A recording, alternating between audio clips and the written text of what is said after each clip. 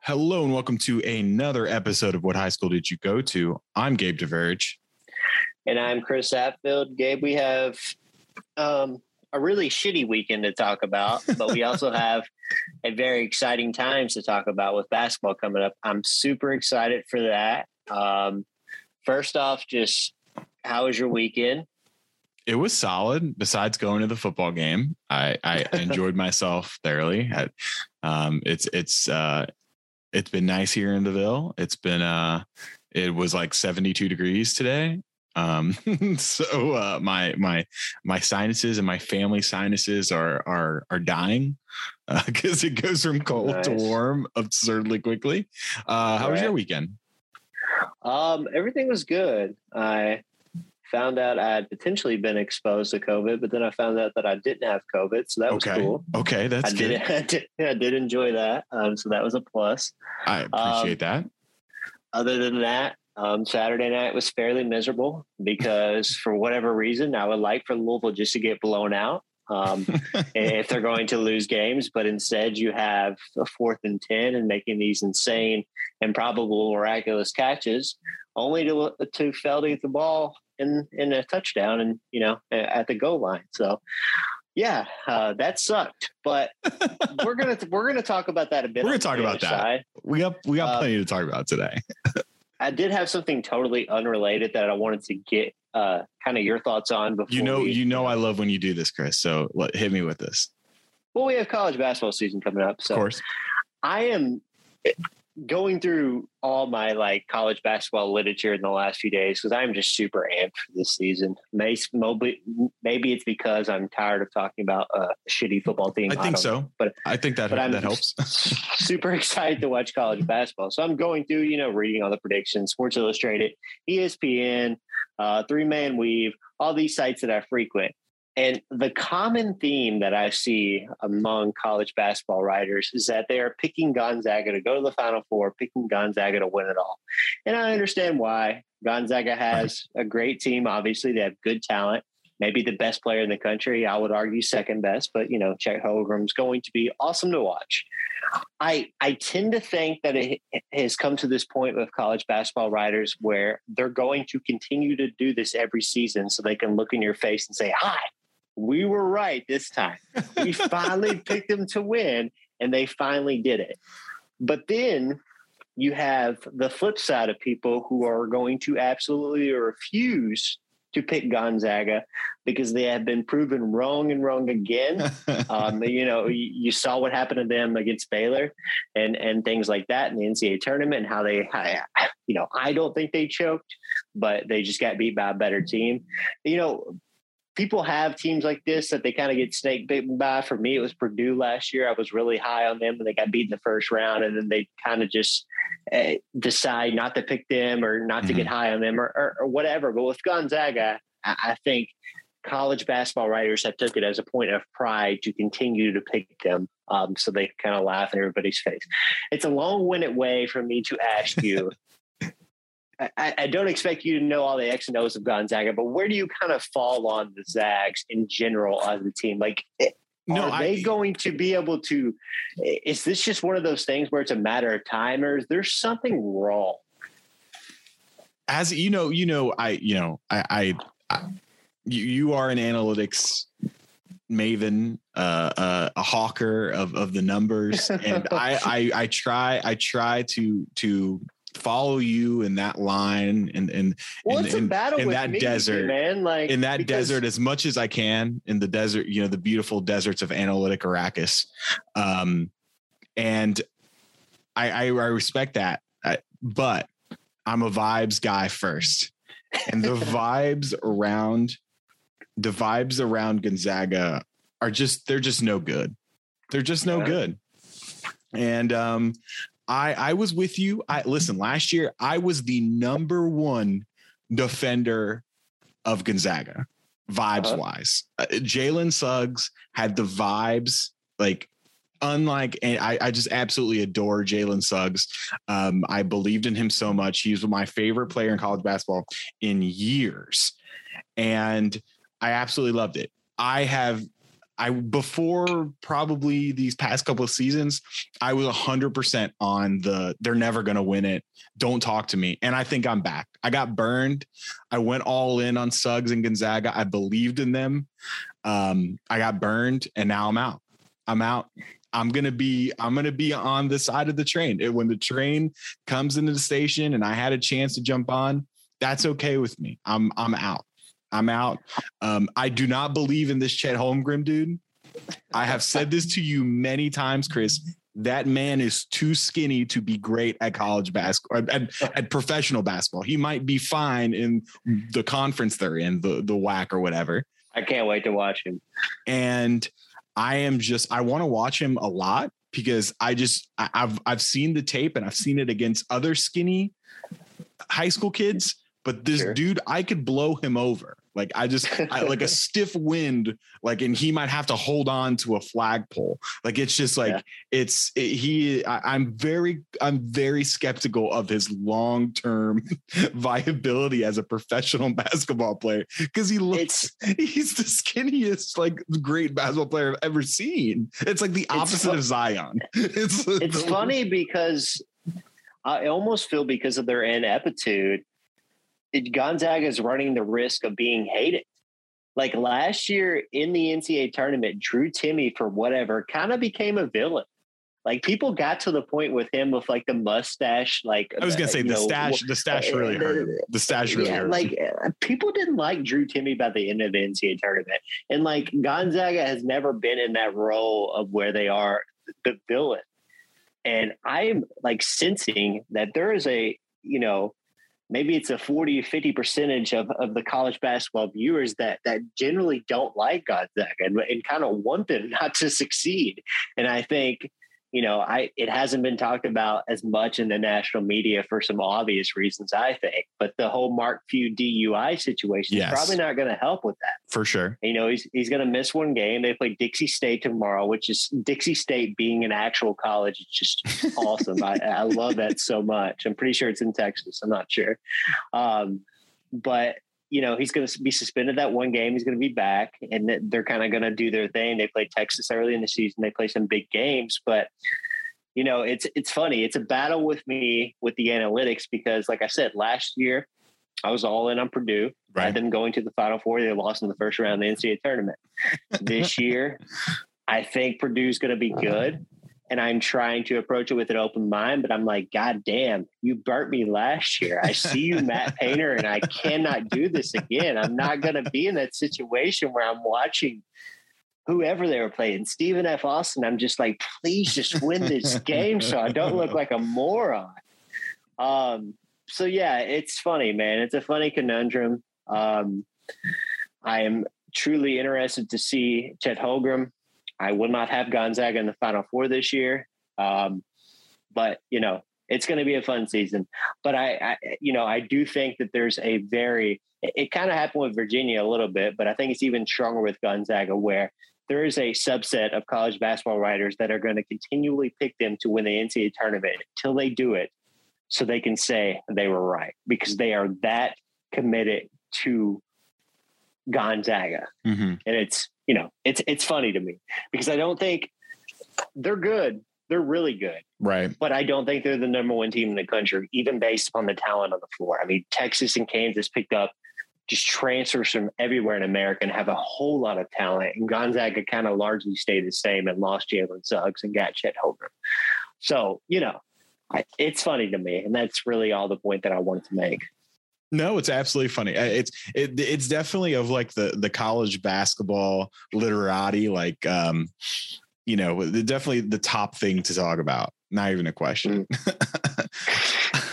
It'll be interesting. I'm definitely looking another year of it. We'll that and the Coach K, farewell tour. I feel like are two of like the 3 or 4 biggest storylines in college basketball. The Coach K farewell tour is going to annoy people more. Yes. Because I think Duke's going to actually be good.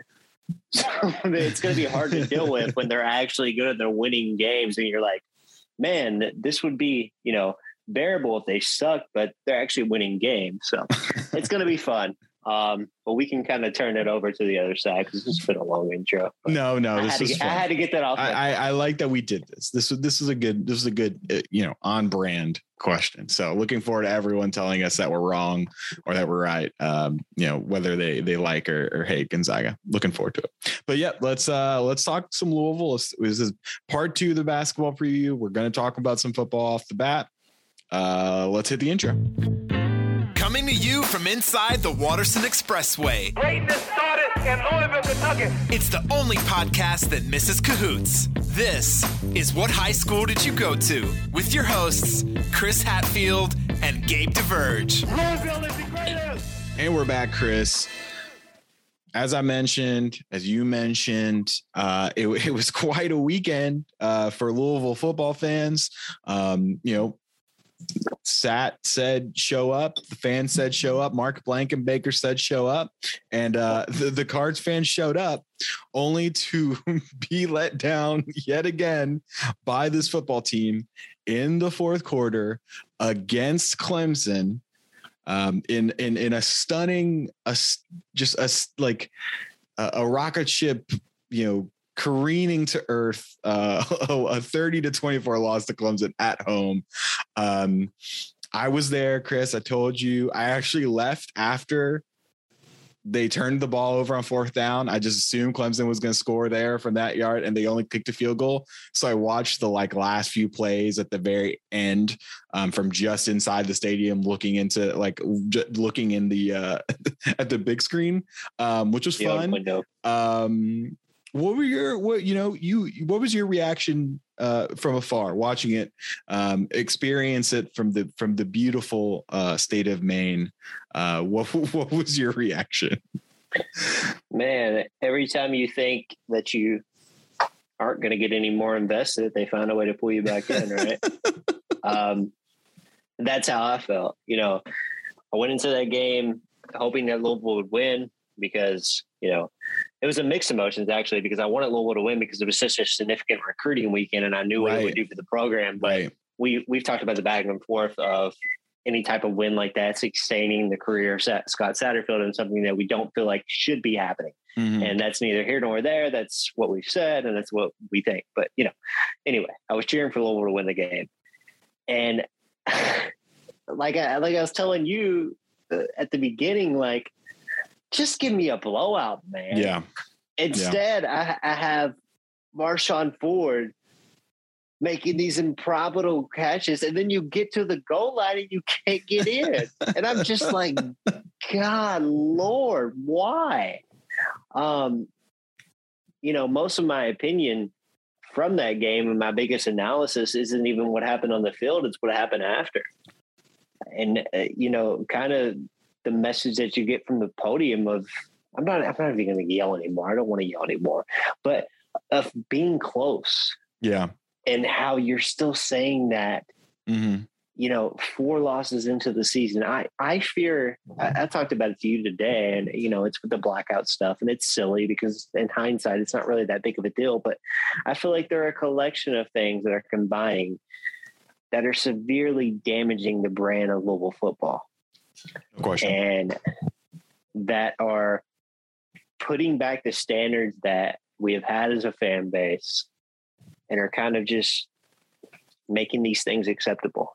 And they're not acceptable to me. And that was, I'm going a long way here. So it's weird because it's like this one hurt more, but it's just like this one hurt. It hurt more, but then it's also one of those like, you can't kill me, I'm already dead inside type of thing. Because it's Dabo though, man. Like that's what hurt. It hurt. It hurt. Just the whole thing. The fans got there. The environment was fantastic. As I said, I was in there. The tailgating was fun. People were all about it. It was so. I didn't believe, but they were making the plays they needed to make, and they got the breaks they needed to get. DJ Yagalele. I'm just gonna say DJ moving forward. Yeah, that was a good shot at it. Yeah, it was a good shot. I listened to it a lot over the last 24 hours since anyway.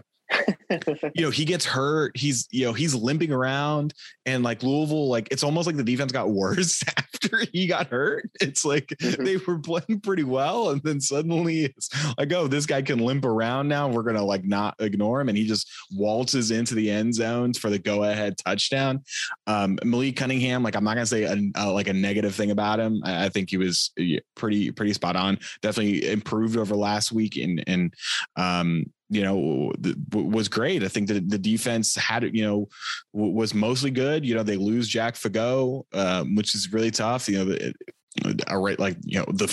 like the fourth best player in the team. They've lost like their four best players. They're not having, or four of their five maybe best players on the defense. But you're right. It's just like the part of it is like, where's the anger from Sat?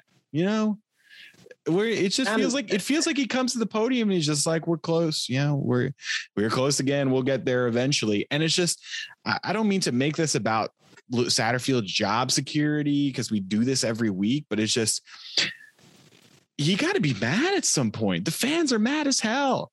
Like, what's the point in keeping doing this every week? If this, we know this, the outcome. Clemson knew the plays. They were at the 5-yard line. They knew what was going to happen. And that's what we get. We were close. No, you got to say it's on me. They know what we're doing every damn time. And yeah. And like, for me, he says it's close, and he says it's so nonchalant. Like, that's football. That's football, man. It comes down to a few plays. You want to go look at a college football lines on a Saturday morning and see how many are a touchdown or less. Mm-hmm. Like, it comes down to you making one more play than another. You're also close to losing to Central Florida and having to win out to go to a bowl game. Exactly. You're also close to that. So, I'm saving my big rant for when they lose at Syracuse, because I do think that is going to happen. I mean, losing at home to Syracuse with Lamar coming. Yeah. So I'm preserving my energy for that moment. If that does happen, we will have a Twitter space, and we will both explode, and it'll be great, because it'll be like 2:00 in the day, and we will have the entire day to mull over. It's going to be fantastic. But they are setting themselves up for that, aren't they, Chris? Like, all of the stuff with Lamar, all the things. Like, losing that game, man. I feel really bad about it. As I said in previous pods, I'm going to Cincinnati for a U.S. soccer game the night before. Have to get up at like 8:00 in the morning to come to this game. And I already said to the guys I'm going with, I was like, are we just gonna like get up early, go, hate ourselves all morning just so we can watch us lose with Lamar there? Like, is that really what we're about? Like, I'm just not looking forward to that in the slightest. There's the potential for that to be the most toxic atmosphere in some quiet time. Like, imagine if they get down, I don't know, 21-10 or something like that, and you're just going into the third quarter, and it's just like, they'll be booing. Like, they'll be booing. There will be boos. I'm not like uncommitted to leaving after the Lamar thing. Like, just coming and seeing Lamar and then leaving, just because I know it's just they're doing a halftime, right? Which is smart on their part. It's kind of funny, but it's also smart that they're doing it on halftime. But Syracuse isn't good, but they're certainly not bad, right? Like, it's a game that Louisville has to. I mean, they can. They're a 3-point favorite, so I mean, it's a game they can certainly lose. It's a game they have to show up for. But Syracuse, they're either second or third in the ACC in rushing. So I mean, they could absolutely kill a clock and kind of dominate a team on the ground, and that the recipe's there, man. Absolutely. But kind of back to this week, I don't know if we have any final thoughts. Like, I'm just kind of at this point saving a lot of my thoughts until we get to the point to have the full conversation that I feel like is inevitable. If they beat Syracuse this week, great. They'll beat Duke. Duke sucks. And then they will beat Kentucky. And then it'll be a lashing of anger and a conversation that we'll have. But there's no point of me wasting energy on that conversation now. I feel like it's going to happen in the near future. You know what I'm saying? Like, no question. As far as it relates to the game, I'm totally with you. Getting to the mic and, you're closer. Nobody wants to hear that, man. Nobody wants to hear Nobody wants to hear that in year 3 of the program. And, that's kind of what Louisville's offensive line, that was the best I think they have looked since they've been in the AC. They dominated Clemson. And Clemson's, I mean, there's 5 guys on that team that are going to start on Sundays. Like, it's just more than that, I'm sure. That's what almost makes they execute on the defensive line as well. They executed well. They got great pressure, especially in the third quarter. And that's what made the final sequence a little bit more frustrating for me, is that, you dominate them, you kind of blow them up on the offensive line. And then you really just kind of abandon your identity right there. I felt like 4 plays, just run down their throats and see what you can do. And, hindsight's 20/20. They score. We're not talking about that. But to me, you've established an identity the entire game of, we're beating your ass at the line of scrimmage. Right. Let's continue that. Yeah. So I don't know. That's kind of where I'm at. I don't know. No, you're right. I think we do this every week, and we'll do it next week, I'm sure. So we'll go there then, and then I don't know. We'll see. Let's talk about something more fun, right? Let's talk about basketball season, Chris. It's here. We have become the proverbial UK fans, and just we are absolutely ready for this season. I feel like I say this every year, but I don't know. There's just I'm just ready. I feel like something good can happen. Something really good can happen this basketball season. I'm just ready to get to it. I'm ready to be. I did not go to a game last season. It killed me. It pained me. I'm excited to get back in there. Hoping to make it out tomorrow night. So we'll see. But we had sort of an analytical preview. Two episodes ago. If you haven't heard that, you can stop now, go listen to that. This is more the traditional type preview. We're going to do some superlatives. We're going to do some questions. We're going to do some stuff like that. Any overarching thoughts, Chris, before we really dive into it? No, man. My biggest question coming into this season was, with the new style, if it didn't work, how quickly they would kind of abandon it and be committed to it.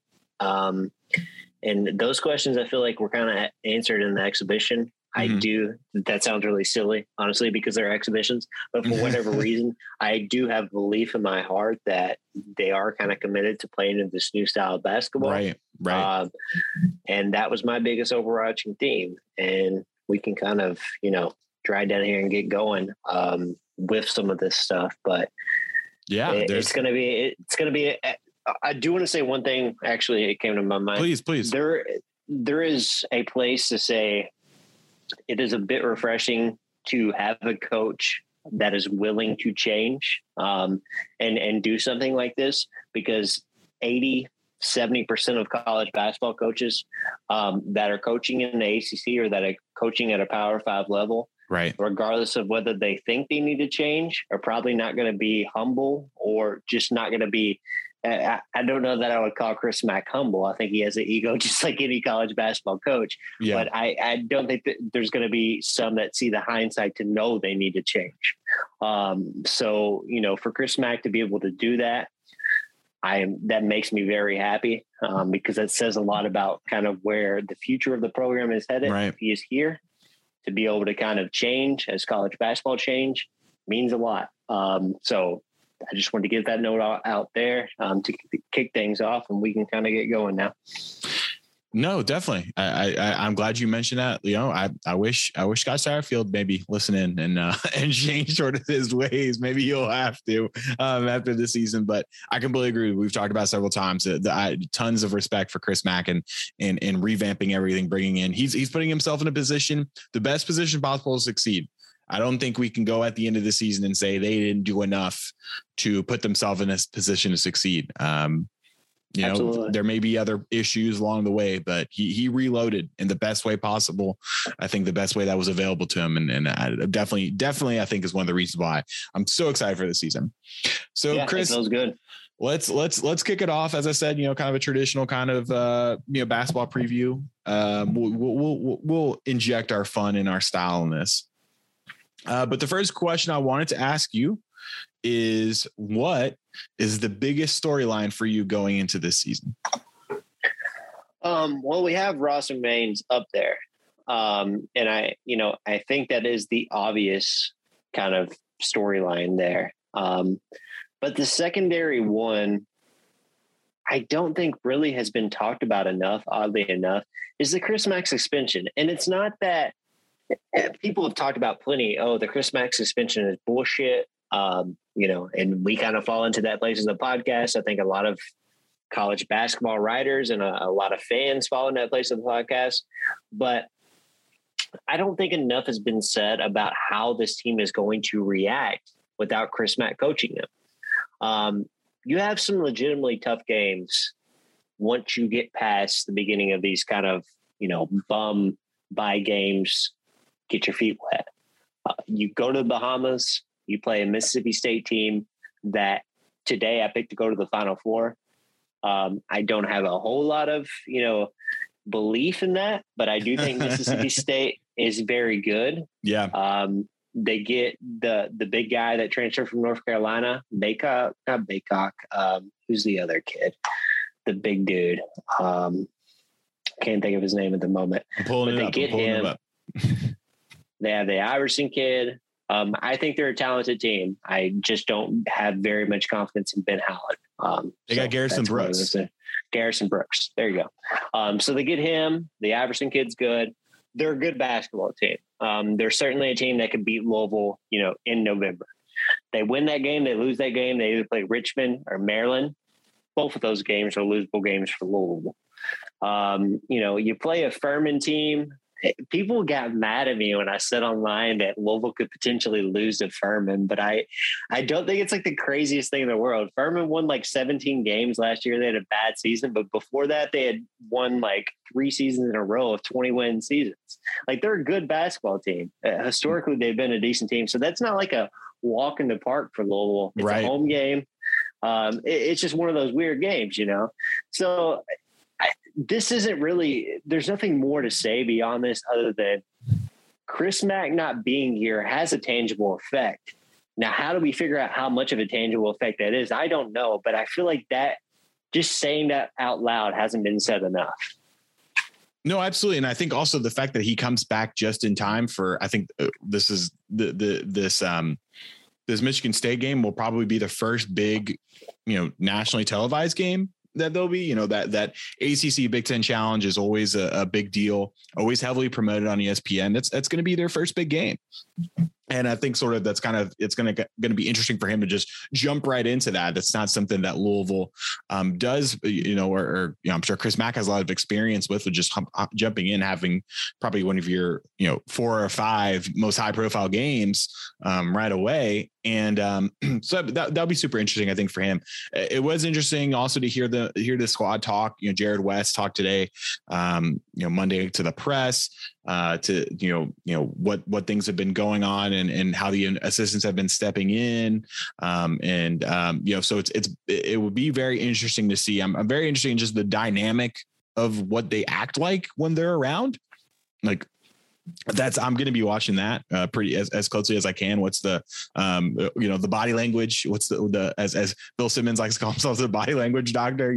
What are the coaches doing body language wise? Wait, Bill Simmons calls himself a body Bill language Simmons doctor? Calls himself the body language doctor because he sits so close to the court. He likes to look at everyone's body languages while they're at on the bench. Gabe, it's one of the dumber things he says. I agree. Gabe, I tell you what, man, I've about had enough of these Boston sports fans, dude. I'm about done with this shit. Like, I was very thankful that the Red Sox lost because I couldn't do it anymore. I had to have a 25-minute discussion with somebody the other night about Peyton Pritchard, and I thought I was going to blow my brains out. Like, I was so angry, but that's a whole other thing. But one more thing to that. If the rumored Ben Simmons for Jaylen Brown that's been apparently talked about trade happens, the first Bill Simmons podcast is like broadcast that on like national television.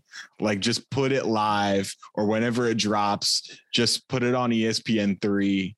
I want to, he's going to self-destruct. He would self-destruct if they traded anything like more than Marcus Smart. He would be absolutely livid. I'll leave here in 12 days, and I just need to be back with my people. Like, having normal basketball conversations, because these are not normal people. These are not normal people when it comes to basketball. Let me go ahead. No, if you have something else, go ahead. Not on the suspension front. No, I think we covered it. Did anything else? No, it's just like, it's kind of weird how, he's just like chilling, not speaking with the team, watching games, taking notes. I don't know. Posting NFTs, dog. He's posting NFTs. And then he's gonna come back, and some of these players are gonna have established roles, and he's gonna be like, this isn't like what you should be doing. And that's like the whole psychology part is what worries me, because I don't think Michigan State's a very good basketball team.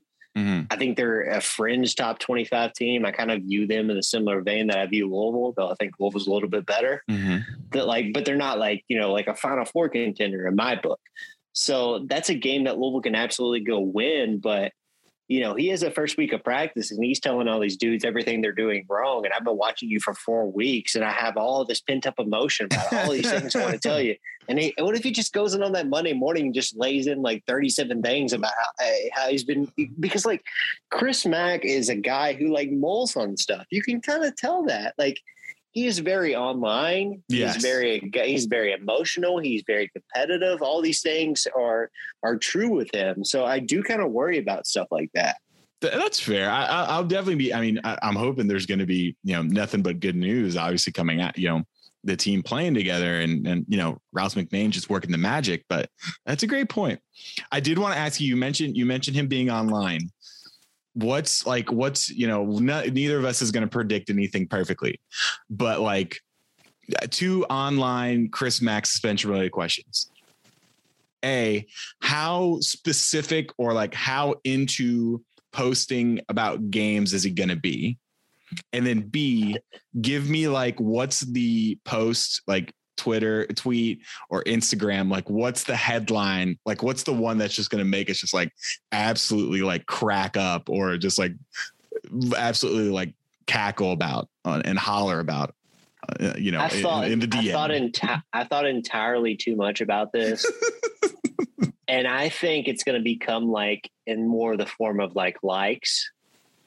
Like, okay. I think someone's going to say something about, this dude played bad or this dude played good. And he's going to like that tweet, and it's just going to blow up, and it's going to be really funny.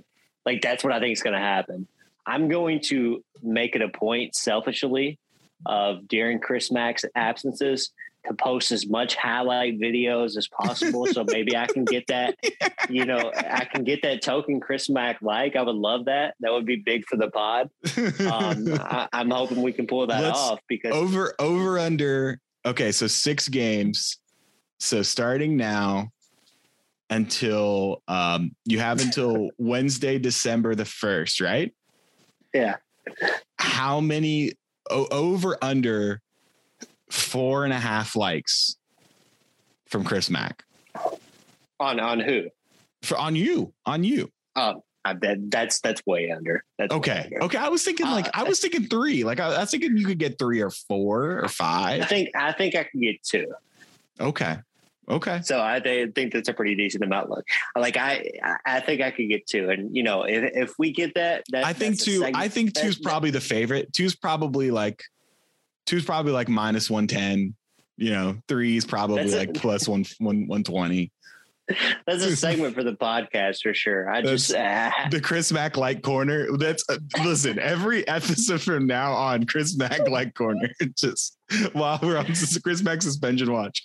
I think he's going to post, Chris. He posts about Cincinnati sports all the time. He's going to do something for sure. He's I'm looking at his feed right now. He said that's a catch 100% a day ago.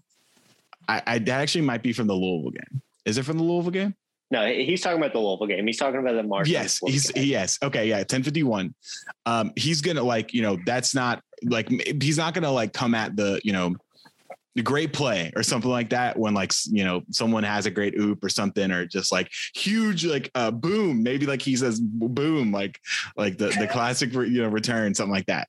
It's not going to be against the refs, it's not going to be against the other team, it's going to be some positive what a play or something like that something everyone gets hyped about. He's 100% going to do that.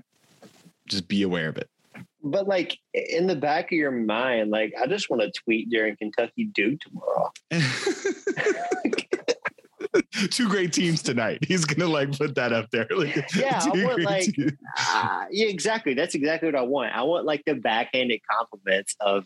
I want other opinions. I want to see Gonzaga playing basketball and Chris Max tweeting at 11:45 p.m. and he's like.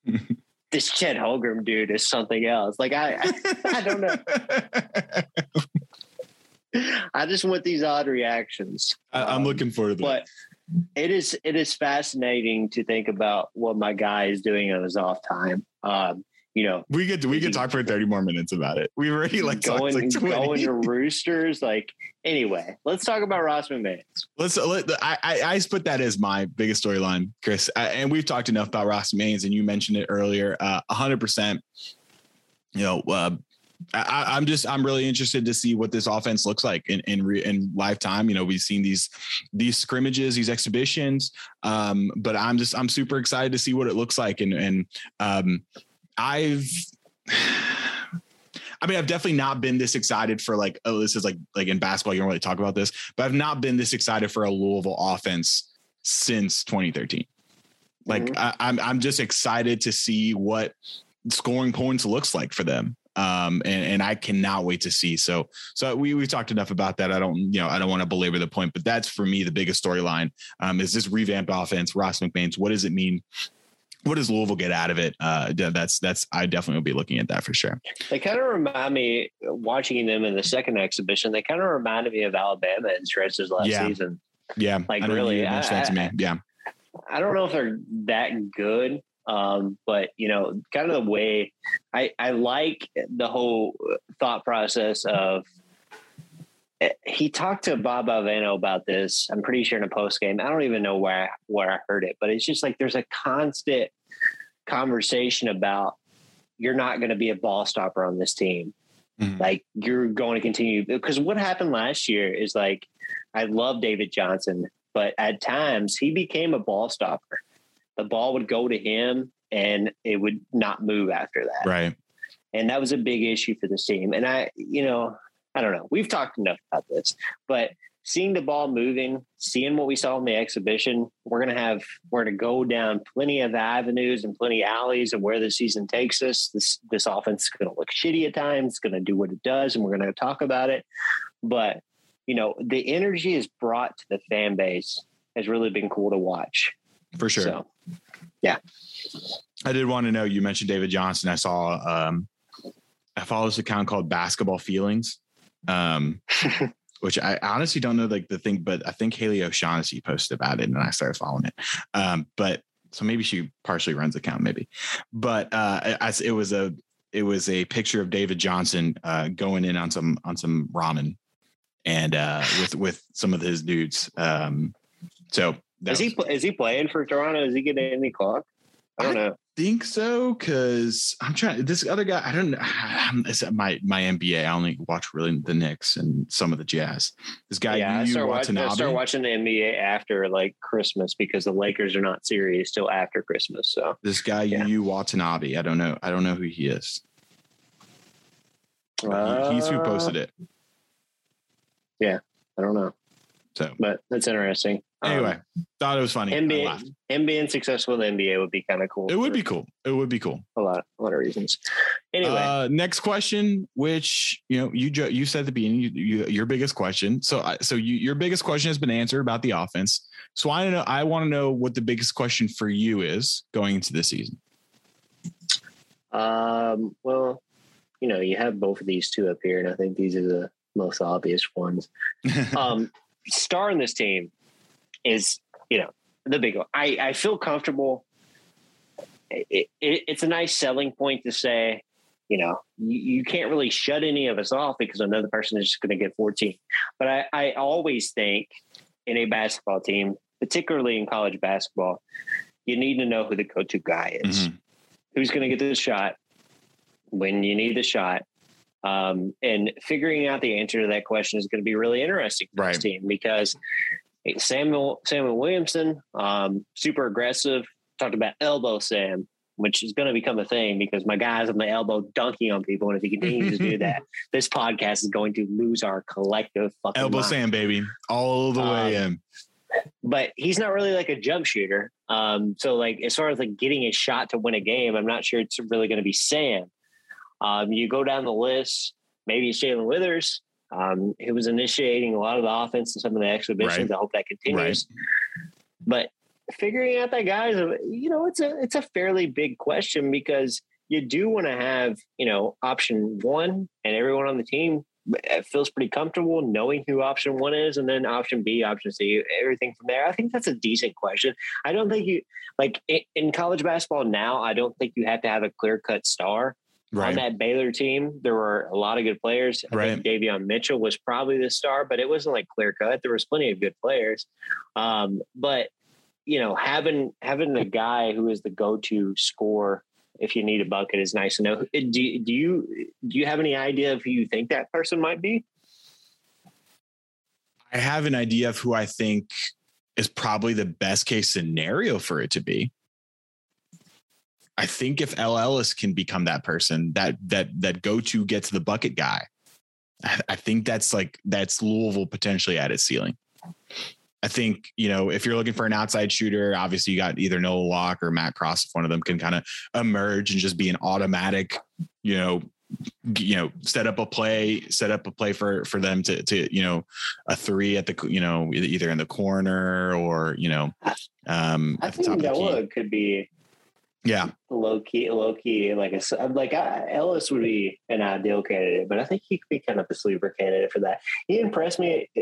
I'm pulling so much off of these exhibition games, and I hate doing that because it's Division II opponents. They're not very good teams, regardless. They're not Miles College, regardless of what Justin Rowland will have you think of a Miles College team being really good at basketball. I had to get that out there. I hate doing that, but he is a little bit better off the ball rather than being just like a set shooter than I expected. For sure. He said he came here to be more than that. I kind of doubted that, but maybe I was wrong. He's shown it some. He's shown a little bit, so he could kind of be a sleeper candidate for that. But I would agree with you. If Ellis becomes that guy, my God, what changes? I think like the prevailing theme for this team is that you feel pretty comfortable saying they're an NCAA tournament team. Right. But then after that, it's like there's a huge variance of where they could be. Like they could lose in the first round of the NCAA tournament. They could go crazy and go to a Final Four. I'm not predicting a Final Four. I have them losing in the Sweet 16. But there's just like that big gap of what they could be. And, that part of getting some of these questions answered is a part of that. What's your biggest question? No, I think what you mentioned is probably my biggest one, but I think we'd be remiss if we didn't talk about, can Malik Williams stay healthy? I think that's such a huge part for the trajectory of this team. It really relies on that. They need him to be a consistent presence. It sounds like he's the healthiest he's been since these injuries started. It really does sound that way, Chris. So, but they need him. They need him to be. They need him to be a 21-minute guy. I really do. I think the best version of this little basketball team is Malik Williams playing, 17 to 21 minutes a game. And doesn't it almost feel like we don't know how good he is? It does. It does feel that way. I sincerely feel been here for 5 years. And he's a really good defensive player. And when he was healthy last year, it felt like his offensive game was coming along. He's never going to be a guy that you're going to give the ball and say, go get 2 points. But, it felt like a guy who could get 8 or 10 points a game randomly. Yeah. But don't know how good he is. And that could go both ways. Maybe we could be overvaluing him. But him staying healthy is a huge subplot to this team, because it's like, you know, if he doesn't stay healthy and you're playing him these minutes, then you kind of wasted the time when you could have been playing other people. Yeah. You have this is going to fall back into the whole JJ trade or something. I don't want to do that right now. But so I'll flip it and say Sidney Curry looked pretty good the other night. I don't think he's going to be a contributor, but my man was moving up and down the floor. He was decent. Right. So like, you know, that 5 spot's interesting. I think, especially in some of these early games, the team they play on Tuesday, Southern, is legitimately one of the worst teams Louisville's played in the last like 3 years. I think like they're really, really bad at basketball. I don't know. I haven't been able to find that spread. I don't know what it's going to be, but if it's anything less than 30, I would take Louisville. So keep that in mind. They're really bad. So in some of these games early on, I hope that there can be a lot of different guys getting minutes so you can kind of get that game experience. Yeah. I'm having trouble with this one because, you know, it's just like not one of those things to where Malik stays healthy a whole season and he's really efficient. Does it take Louisville from a Elite 8 team to something else, or does it take Louisville from a Sweet 16 team to something? I don't know. Like, what do you think that means tangibly on the floor if he is healthy for an entire season? I don't quite think it's the Sweet 16 is a second weekend team. It's like a Final Four team, but I do think it is the difference between. I think it's the difference between. Let's not even do NCAA tournament. Let's just do ACC, like where they finished in the ACC. I think it's the difference between probably tier 3 and tier 2. Maybe if you're saying Duke is their own tier. Sorry, I'm now pulling up the ACC. That's what I would say. I would say Duke's their own tier, and then I would say that you have Virginia Tech, Florida State, Louisville. A lot of people would say North Carolina. I wouldn't say North Carolina, but those type of teams right behind them. And then you would have Virginia Tech, Syracuse, Notre Dame behind them. Yeah. So, you know, is it the difference between taking them from that Notre Dame to Florida State area, or is it the difference between taking them from that tier 2 to being a little bit closer to Duke? I think it's the former, not the latter.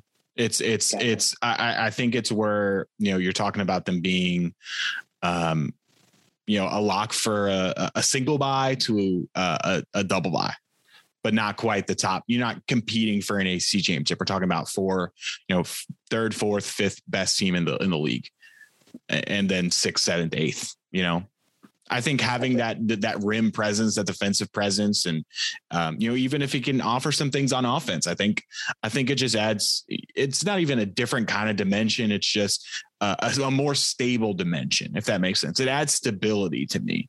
I mean, we've joked how much Chris Mack.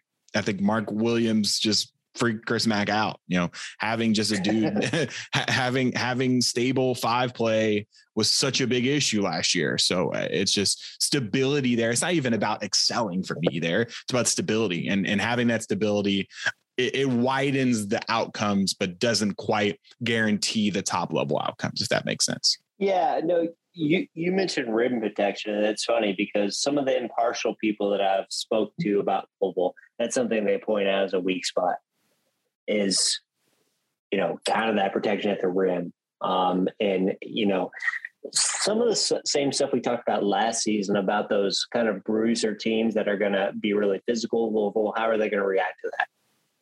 That was kind of my concern about, you know, that Mississippi State game, because I do think that's like a physical team that they'll face early on. I don't know if they'll react positively to that. So, you know, Malik Williams kind of being that guy, being the rim protector is, you know, that's a good analogy. That's a good point. Definitely. Let's move on.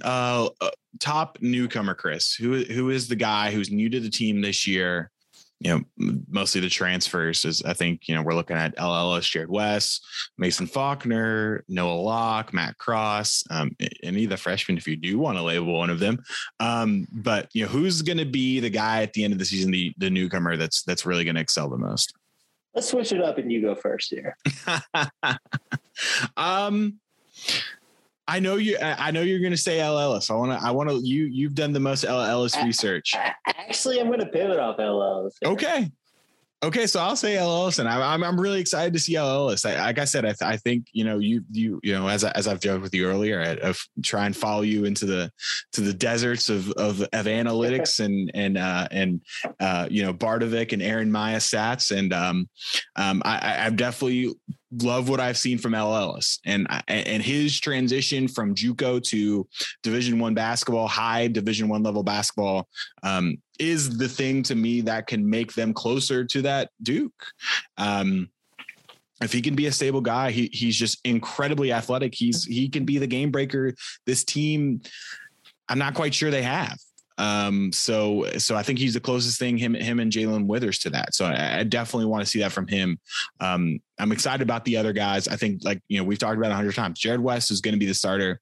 I don't expect there to be an issue with there to be the quicker we have the conversation about should Jared West stay the point guard starter, the better news I think it is for Louisville, because I just think the ceiling, the floor is high with Jared West. The floor is very solid. That's why he's here. But I think the ceiling is high for El Ellis. So yeah, everything you said is completely correct.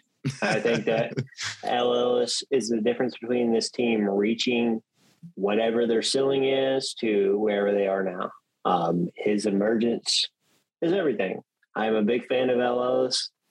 I even have a tweet that is somewhere in the Twitter sphere that I think El Ellis and Ty Washington are closer than people think. And that will be referenced in a positive way, or it will be referenced in a very negative way in about 2 months. So we'll see what happens. But my guy, Matt Cross. I think he adds an edge to this team that we haven't had in a long time. He is someone that you talk about every time Chris Mack has been in front of a microphone. He spoke pretty positive about Matt Cross. He is, said he is an extreme competitor, and kind of things like that, kind of coach speak, but more so like something that you don't really hear all the time with Chris Mack, how much he's belabored the point. And I think Louisville needs a guy like that. Man, we've done this same talking point the whole time. Louisville needs a guy to say, you're in the wrong position. You need to fucking figure it out. Like stuff like that. And I think Matt Cross can kind of be that guy. And I don't think he has to start to be that guy. I don't think he has to. I think Sam will obviously be starting the whole preseason stuff with him not starting. I think it's silly, but I think he'll eventually be starting as kind of we get rolling. But I think Matt Cross could be a 6-man that comes off the bench, hits a few threes, is the igniter of an offense, kind of is a guy that you bring on when you need a spark. And I think 7 out of 10 times he's going to deliver in that role. I'm high on this dude. Yeah. I like this guy a lot. He has really shown me something in the exhibitions and what we have heard and some of the practices. I haven't seen this stuff, obviously, but all the combination of things, he's going to have his nights where he has a poor shooting night. He probably doesn't affect the game very much, but the dude plays with a bit of an edge, and I really like that. All these guys listed here are great candidates. Mason Faulkner is someone that we haven't spoke about enough. I think he's coming along. I think he probably had a bit of a weird offseason. I think he's really good. And, he had the gold jersey in the last few weeks. Maybe it was this week. Obviously a thing. But for me, it's Matt Cross. I kind of think he's a guy that can be a bit of an asshole in this team. We need an asshole. When was the last time Louisville had an asshole? The last asshole Louisville had. Quinn Szynski. He didn't play enough to be like quote unquote the asshole. No, I would like to find a different person than Montrezl Harrell, but I mean that's obviously the prototypical person you want. Maybe Darius Perry, our good friend. Yeah, kind of close. Yeah, I'm thinking who else. I think you might be right. I think Louisville fans. I think Adele was an asshole, but for the Dang wrong Adele was an reasons, asshole. nobody Was liked sort of an him. asshole. I think Louisville fans have a real high opinion of Steve Ventries for good reason, but like as an opposing fan, I would have hated Steve Ventries. Yeah, I just would have hated it. You just need. Who's been our white asshole? That's what I'm dancing around. When's the last time Louisville had a white asshole? Yeah, you just need you need a fuck. Yeah, like someone that pisses everybody off. Exactly. And Chris Beck's had those dudes. Chris Beck's had those dudes. So like I'm excited to see can Cross step into get his JP McClure on, Yeah, I mean if he's playing 18, 19 minutes a game and he's averaging 8 points and he's hitting a 3 and he's getting 4 boards and maybe an assist, that's huge. I mean, you don't need to do nothing like anything crazy, but you come in and make a 3 or 2 a game. Like that's big. You make that 3 and you're jogging on the floor, doing the 3 goggles or whatever the hell you want to do. Like I need all that. I mean, it's Matt Cross season as far as I'm concerned. Please, hit the 3 goggles, the 3 to the dome, go down there. I'm excited for the first 3 to the dome from Matt Cross. I'm gonna get a little lit. I'm excited for Matt Cross. My only concern is just, as the Sam guy, as the the engineer, the conductor of the Samuel Williamson train. They'll play together sometimes. But they do two different things to really combat too much either on the. They do, but I think I think they kind of both will play the 3s, and Sam will play some 4 for sure. But I think this is something I think about. So I'm excited for Matt Cross. Definitely, if he can be just the jerk, we need a jerk. We haven't had a jerk in a while. Just a punk. I'm not asking him to be who's the guy from Ole Miss. What was his name? Marshall. What was his name? It's on the tip of my tongue. I could see his face right now. What? Marshall Henderson? Yeah, his name was Marshall Henderson. And no, it's funny. Quinn Zazinski posted on Instagram a few days ago that was like his favorite basketball player, and I'm like, oh my god, this is fucking perfect. I mean, Quinn Zazinski was definitely an asshole. He's definitely just a jerk. He was that guy for us. But come on, Iona's going to lose tomorrow. By the way, who are they playing? They're playing App State. It's very funny. Oh gosh. App State's decent at basketball. Okay. But I am asking him to be Marshall Henderson. I would absolutely love that, honestly. The next one I have here is breakout player of the year, which normally is given to a player on the team that hasn't really broken out, but is going to. This is really tough. This is tough for Louisville. I guess you're kind of the guys who it could be would be Dre Davis. I don't think Jalen Williamson counts. I mean, Samuel Williamson sort of counts. JJ Traynor, Gabe Wiznitzer, and I think that's it. Malik Williams doesn't quite count, I think. I don't know. Maybe this isn't a good one.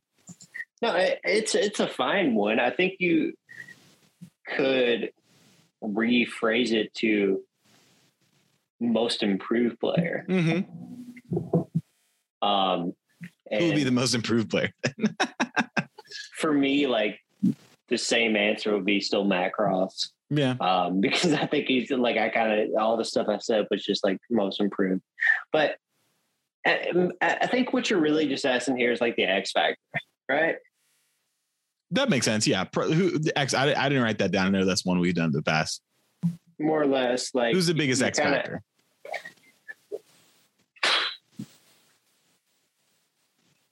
Is it Sam? It might be Sam.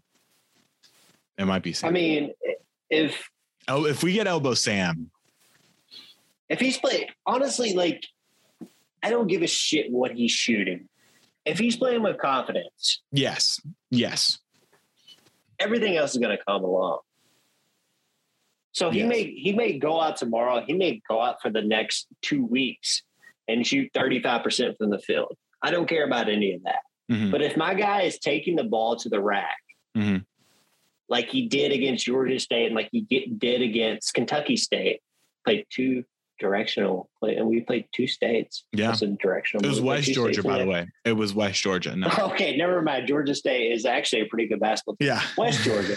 We played a directional in the state. Okay, that makes more sense. But if he's playing with confidence like that, I think that's really big for this team. Completely agree. Because he's getting rebounds, he's doing all these other things, play defense, and things like that. So, yeah, I think it's Sam. Is there any other candidates for that kind of role? We said breakout player, but I think it's kind of evolved to X Factor. X Factor, yeah, most improved type dude. No, I think Sam. You can make a, I think you can make a case for a few other guys, but I think Sam probably fits the best here. For if you get the biggest improvement from him, it could go the longest for the team.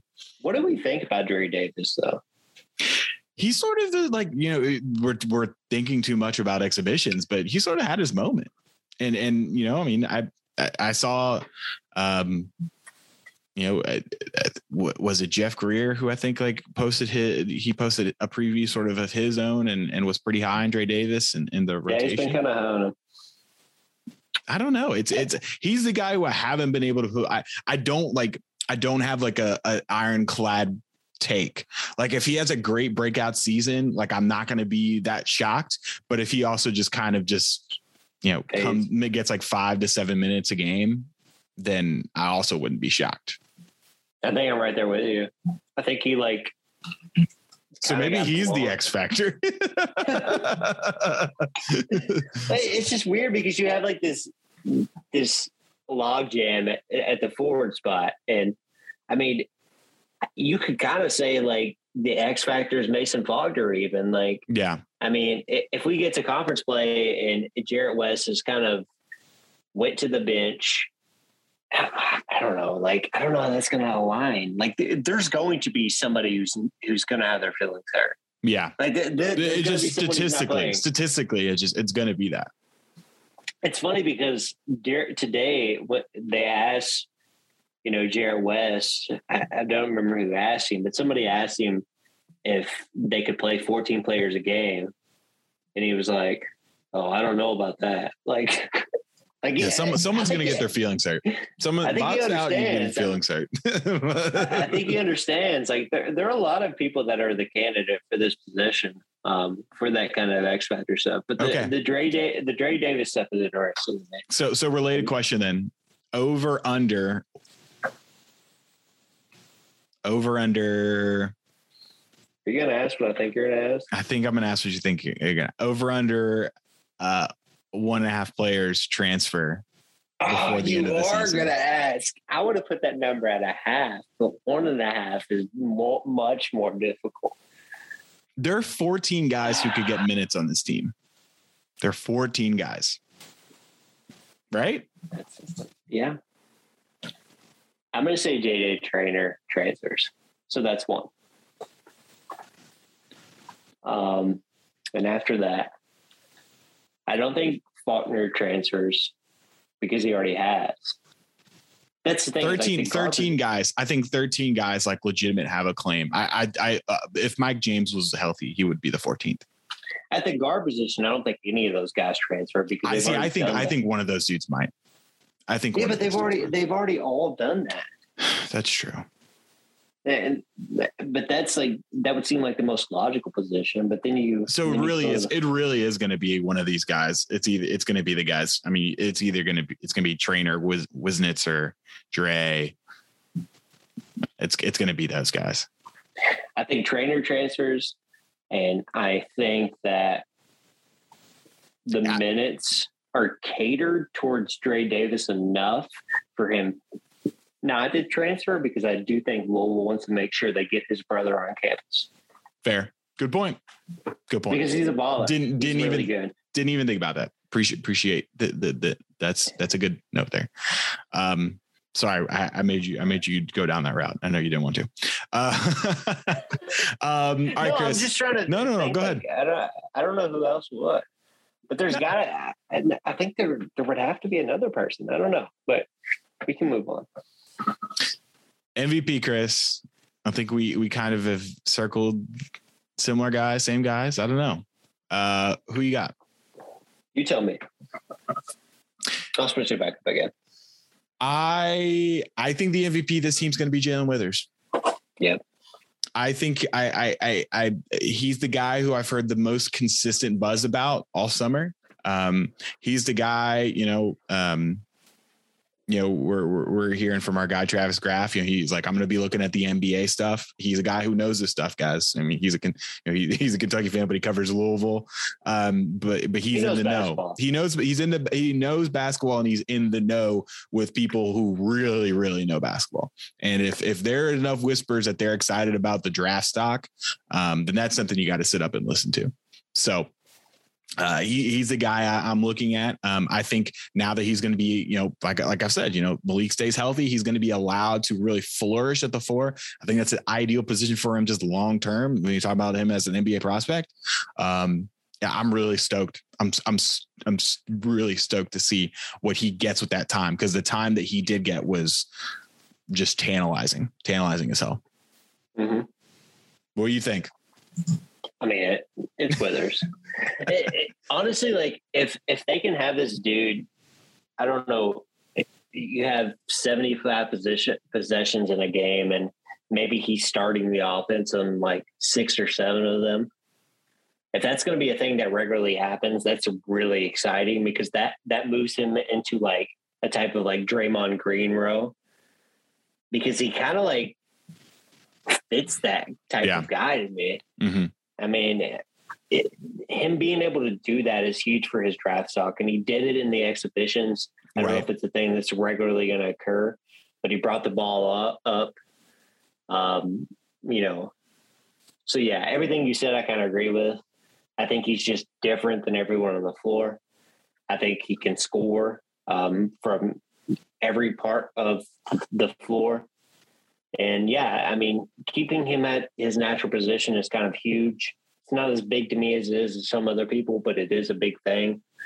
I hope that we can see him to continue to expand his range, because I think he does have a nice kind of jumper to his game. He does have a pretty shot.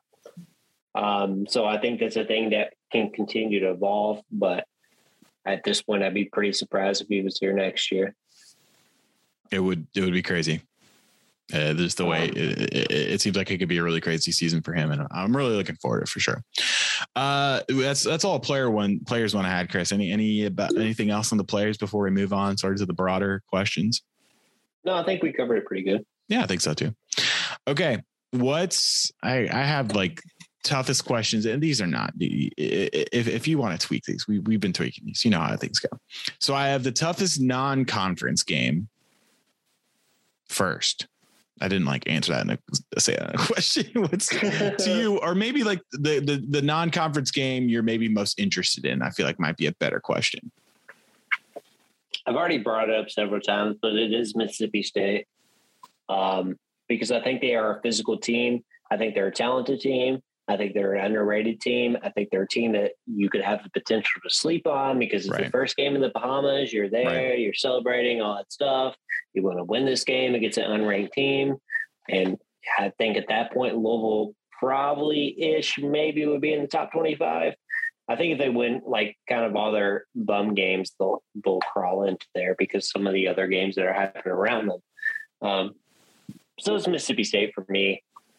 There are some other interesting ones, Navy and Furman. That like these teams are very good, but like Furman and Navy just back to back is just weird, because they're teams that are like fringe tournament teams. Like Navy made the tournament a few years ago. Yeah. Like I said, Furman has had several 20-win teams in the past decade. So they're just like teams that are, veteran led, good teams. That will play well, that won't beat themselves. And without Mac being there, those are kind of games. How about you? I think Louisville is going to beat Western Kentucky, but given the last time they went there was a fight, right? That was the last time they went to Western Kentucky. Yeah, that was the Montrez. So. The Montrez game. I'm looking at that a little bit. Just, Ken Pom gives them a 58% chance of winning. Western Kentucky's going to be up for that. They're going to sell out the Diddle Dome. Just something for that I'm looking at. I'm not necessarily thinking that's a trap game. I think they'll win, but just given the history and stuff, and we don't need to talk about Kentucky. We don't need to talk about Michigan State, but I think that's that one. I'm excited to have DePaul back, man. I'm excited to have DePaul Day back. I'm so not quite looking at it from a competitive point of view, but I think Louisville fans, it's on Friday night, that game. That'll be a fun one. I think it'll be a good crowd, a little boozed up, a little happy hour, sir. A happy hour squad. Will you be back by then? Yeah, you will. I think we'll be back Friday, December the 10th. Yeah. Sorry. I had you on mute for a second. No, you're fine. But yeah, I'll be back by then. My first game, I'm going to try to take the road trip to Michigan State. I don't know if I'm going to be going alone on that game because I can't find anybody that really wants to go. I would if it wasn't a Wednesday night. Yeah, I'm just going to be like chilling for like a few months, not working. So there's going to be some of those situations that are going to happen for me regularly. But I'm definitely going to go to the DePaul game, 100%. Okay. Plan to go to the Michigan State game. Yeah. And the Western Kentucky week, I won't be going to that game because that is the Jack Harlow week. That is we should have said Southeast. We should have said Southeast Louisiana because that is. I didn't think of any of those. So they're 100% going to either Wednesday or Thursday night, right? Because you would think Friday night they go to Bowling Green. They travel Bowling Green Friday night, stay there. So they're 100% going to lose to Western Kentucky. Didn't even think of that. I'm glad I mentioned it, or you mentioned it, and I'm brought up the game. Good. We've joked about this, but I should have put that in my list later on. What's the conference game you're like looking at most interested in? Let's see here. And don't choose Duke, just because I think that we both agree that's probably the most. I mean, that'll be the most noteworthy one, but. There's several noteworthy games. The Notre Dame game, I think Notre Dame's good. Yeah. That's in a weird spot because that's your next question, but it kind of goes into the gauntlet there right before you get to that. Yeah. After Boston College. You have the Florida State taste at the beginning of the ACC play, which is probably a game they're going to lose. But Notre Dame's a team that if they defend at all, they'll probably be pretty good because they're going to be able to score. It's like going to be one of those things with Louisville that I do think they're going to be able to score like 80, 85 points against a lot of teams. Right. And if somebody can match that, it's going to be like, whoa. So outside of Florida State and outside of Kentucky, and those are probably the only two teams that could match their output on offense before they face Notre Dame. So seeing another team like that's kind of sandwiched in there, I think that's a weird game on the schedule. Just kind of pops up. I know which game you're going to pinpoint, so I'm going to ignore that. Which game am I going to pinpoint? Syracuse. No, well, I mean, I always joke about Syracuse.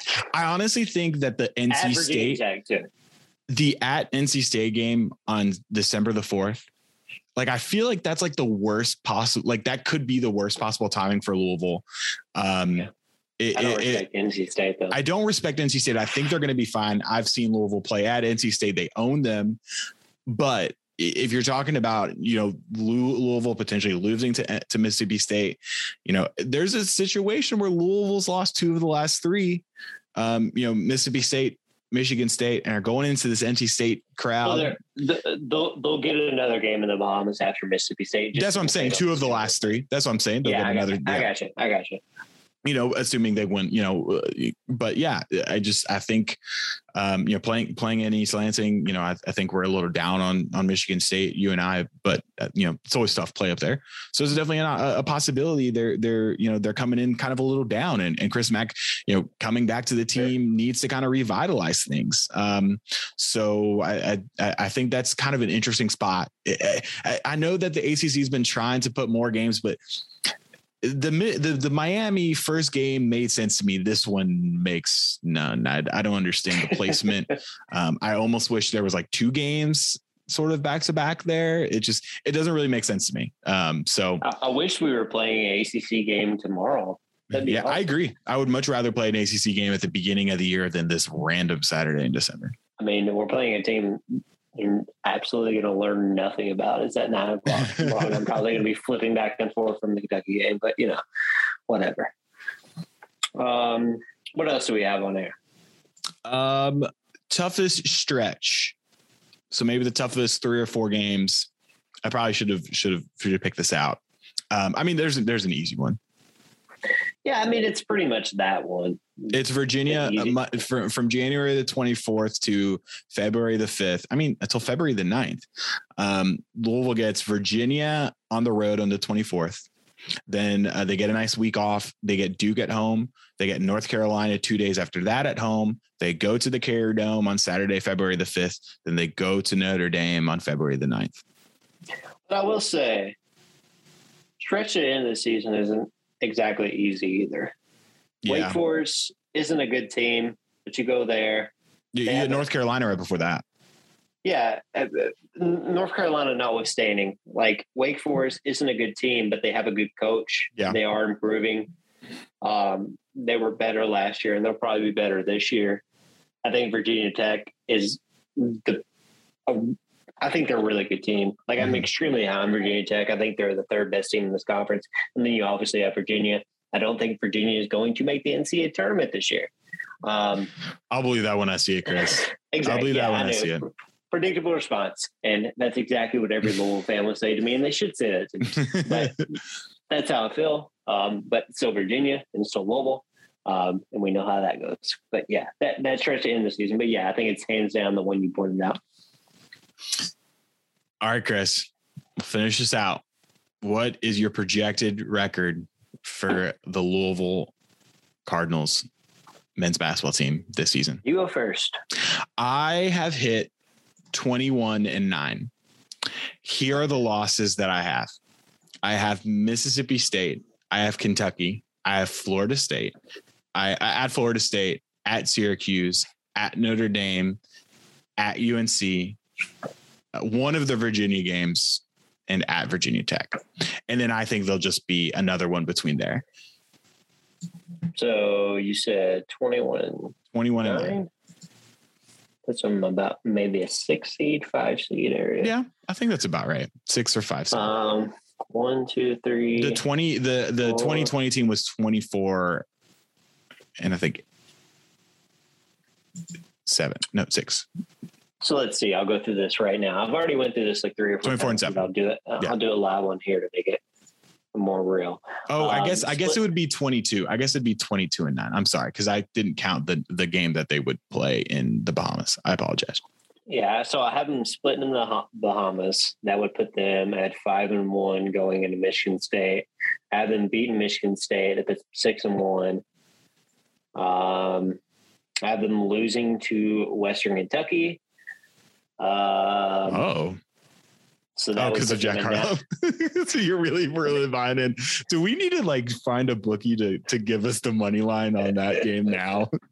Right now, yeah. So I would have them. What's that? 9-2 before Kentucky. Yeah, they're going to beat Kentucky because they're a better basketball team than Kentucky. So I have them. I hope you're right. 11, 12, 13. I have them losing to Florida State, so that puts them at 13-3, 14, 15, 16. So I have them losing 8 games. Okay. So one less than me. Yeah. Okay. So I have like same area as you, probably closer to a 5 seed than a 6 seed. And then you go into the ACC tournament and, you probably get the single bye. And you go from there. I do think that this team, the expectation should squarely be Sweet 16 as we stand here. November, whatever it is, 8th. Right. I think that's where we should be. Is that where you are? No, that sounds about right to me. I think they're a Sweet 16 team. I think they're a second weekend team. I think they're it's going to be hard for me to get like, I mean, the predicting the tournament's just impossibly difficult, but sure. There's a pretty hard ceiling for me to think that they're a Final Four team. To me, getting to the Final Four is more about matchups and their state of play in March than anything that I could think about right now. Like I think their ceiling's pretty tough. I would never predict that with this team, but the things that I do keep coming back to let you dream is that I think this team has 3 ball handlers, right? And Jarrett West, Mason Faulkner, and Ellis. Mm-hmm. And it's something that you'll see if you watch enough college basketball over the next few weeks. Is that there are not a lot of teams with even multiple ball handlers, let alone 3. Right. Even last year, like when we got to the end of the season, like David Johnson really wasn't a second ball handler. Like he was a guy that would bring the ball up the floor, but it's like he may turn over the ball, he may not. Honestly. So having that, and then just having a bunch of dudes that can shoot, very simple breakdown there. It puts you in a position to win a game in the NCAA tournament that you should. So having those 2 things are very exciting, but also like in the same token, when you rely on the shooting that much, you can lose in the first round to a team you should. Right. Absolutely. And that's like, that was my whole argument for Alabama last year is it's like, okay, like this team's great. They're very impressive when they run the floor. They can score 100 points. What happens when they're not making threes? Yeah. So the same thing that happened to Louisville, and maybe they're a 6 seed and they're playing like, I don't know, trying to think of an 11 seed. Maybe maybe they're 5 seed and they're playing 12 seed Iona. Oh God. Oh boy. Actually, like where they would kind of align, whether it be Kentucky and Louisville, if they got to like the 3 or 4 seed line, that would kind of align where Iona is, like the 14, 13 seed. Mm-hmm. That could definitely. That would be really. I wouldn't enjoy that. Nobody would. So many Louisville fans like pretended they're like Iona fans. Like I don't want to. You guys gonna wear your Iona shirts? You're gonna wear your Louisville shirts that game. But yeah, I mean, you could. It's a team with, I think, in the tournament play that could absolutely get hot and do a lot of impressive things. But because you rely on shooting that much, a lot of those things could happen. But I think for Chris Mack, this season's everything, man. Yeah, it's a make or break season, Chris. It's a make or break season for Chris Mack. And I think he's going to make the best of it. I think Louisville fans, obviously we're positive, usually positive type people. What do you think about Chris Mack as basketball coach? I think he's a good basketball coach. Let's be on record here. I think he is one of the 15 best basketball coaches in the country. Okay. And I think he's going to prove it this season. I think he's going to have a real good year. I think he's going to be, they're going to be a Sweet 16 team. I think he's going to show I think from the day after losing, or from the day after finding out you're not in the tournament to the end of this season, I think just that full complete job of reworking this program from top to bottom in so many ways. I think it's going to be an incredibly admirable job. It won't be a coach of the year type situation, but I think he could definitely get, ACC coach of the year, maybe. Good luck beating Mike Krzyzewski in his last season. On that. Tobacco Roads probably already sent their votes in. But I think it's going to be one of the more admirable, one of the more impressive, dynamic type jobs from top to bottom. We'll have seen. That's what I'm looking for. I think I understand why Louisville fans are frustrated with Chris Mack. Completely understand it. Everyone's dealt with their share of issues. I just think the dice, the craps have hit 7 more times than they should have for him. And that's just, sometimes that happens, and it takes a little while for you to prove yourself. So I'm definitely excited to see him prove himself, because I think any team in our position that season would have called Chris Mack first to be the new head coach. If John Calipari had retired that year, they would have tried to get Chris Mack. Like, he would have absolutely. There's nothing you can tell me otherwise.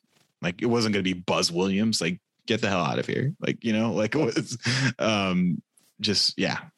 I think he's great. I'm looking forward to it. I've been so impressed with this offseason. I'm really, really hoping this season, bears the fruit that he's wanted to change. He's wanted to improve. And he's exacted his pound of flesh in the form of 6 games and a federal investigation. And I think he knows. I think he's gonna be coaching his goddamn ass off. Yeah. No, I think that's well said. The prevailing theme around Louisville basketball from some of the people on the outside, at least that I've been able to speak with, which has kind of been limited, but I have been able to speak to a few, is that they rate them a little bit lower because of the perceived turmoil around the program. It's a lot of, this team could be a lot better, but it was a really rough offseason. So what that says to me is, like, if you can kind of work through this and get to Michigan State, right, 5-1, even 4-2, like, get there in a salvageable position. I'd love to be 6-0. I don't think you're going to be at that position, but right, I would love to be there. I'll be ecstatic. Then at that point, it's go time, and the season is going to be fun, man. Like, I'm fucking amped. Absolutely stoked. It's going to be a real fun week. I'm excited for tomorrow. I'm excited to see what comes of it. And let's go Cards. Let's do it, man. Let's do it. All right, guys. This was a good one. This is a long one, but it was fun. I hope you enjoyed it. We need to do some Twitter Spaces. We kept saying we're going to do that, and I was waiting for them to like release. They like on the very tip of releasing the recording. If you're not aware, like downloading and uploading a Twitter Space as a podcast is like as difficult as it possibly can be. It literally, they give you like a 24-hour waiting period before you're giving you the files. You guys, if you're listening this far, first of all, thank you. But secondly, you should tweet at Twitter and tell them to figure this shit out. At Spaces. My God, at Twitter, it's the @ is Spaces. And it's, we love it. We want to do it. We will definitely be doing for the big, especially the big road games. We'll definitely be doing some post game spaces. So keep an eye out for that. Maybe we'll do one after tomorrow night. I'm not committing you to that. But maybe we'll see. I'll be around. Well, we're going to be probably watching UK. UK will probably start right after that game's over. All right, Chris. Thanks as always to everyone who listened. Go Cards. Let's get it this year.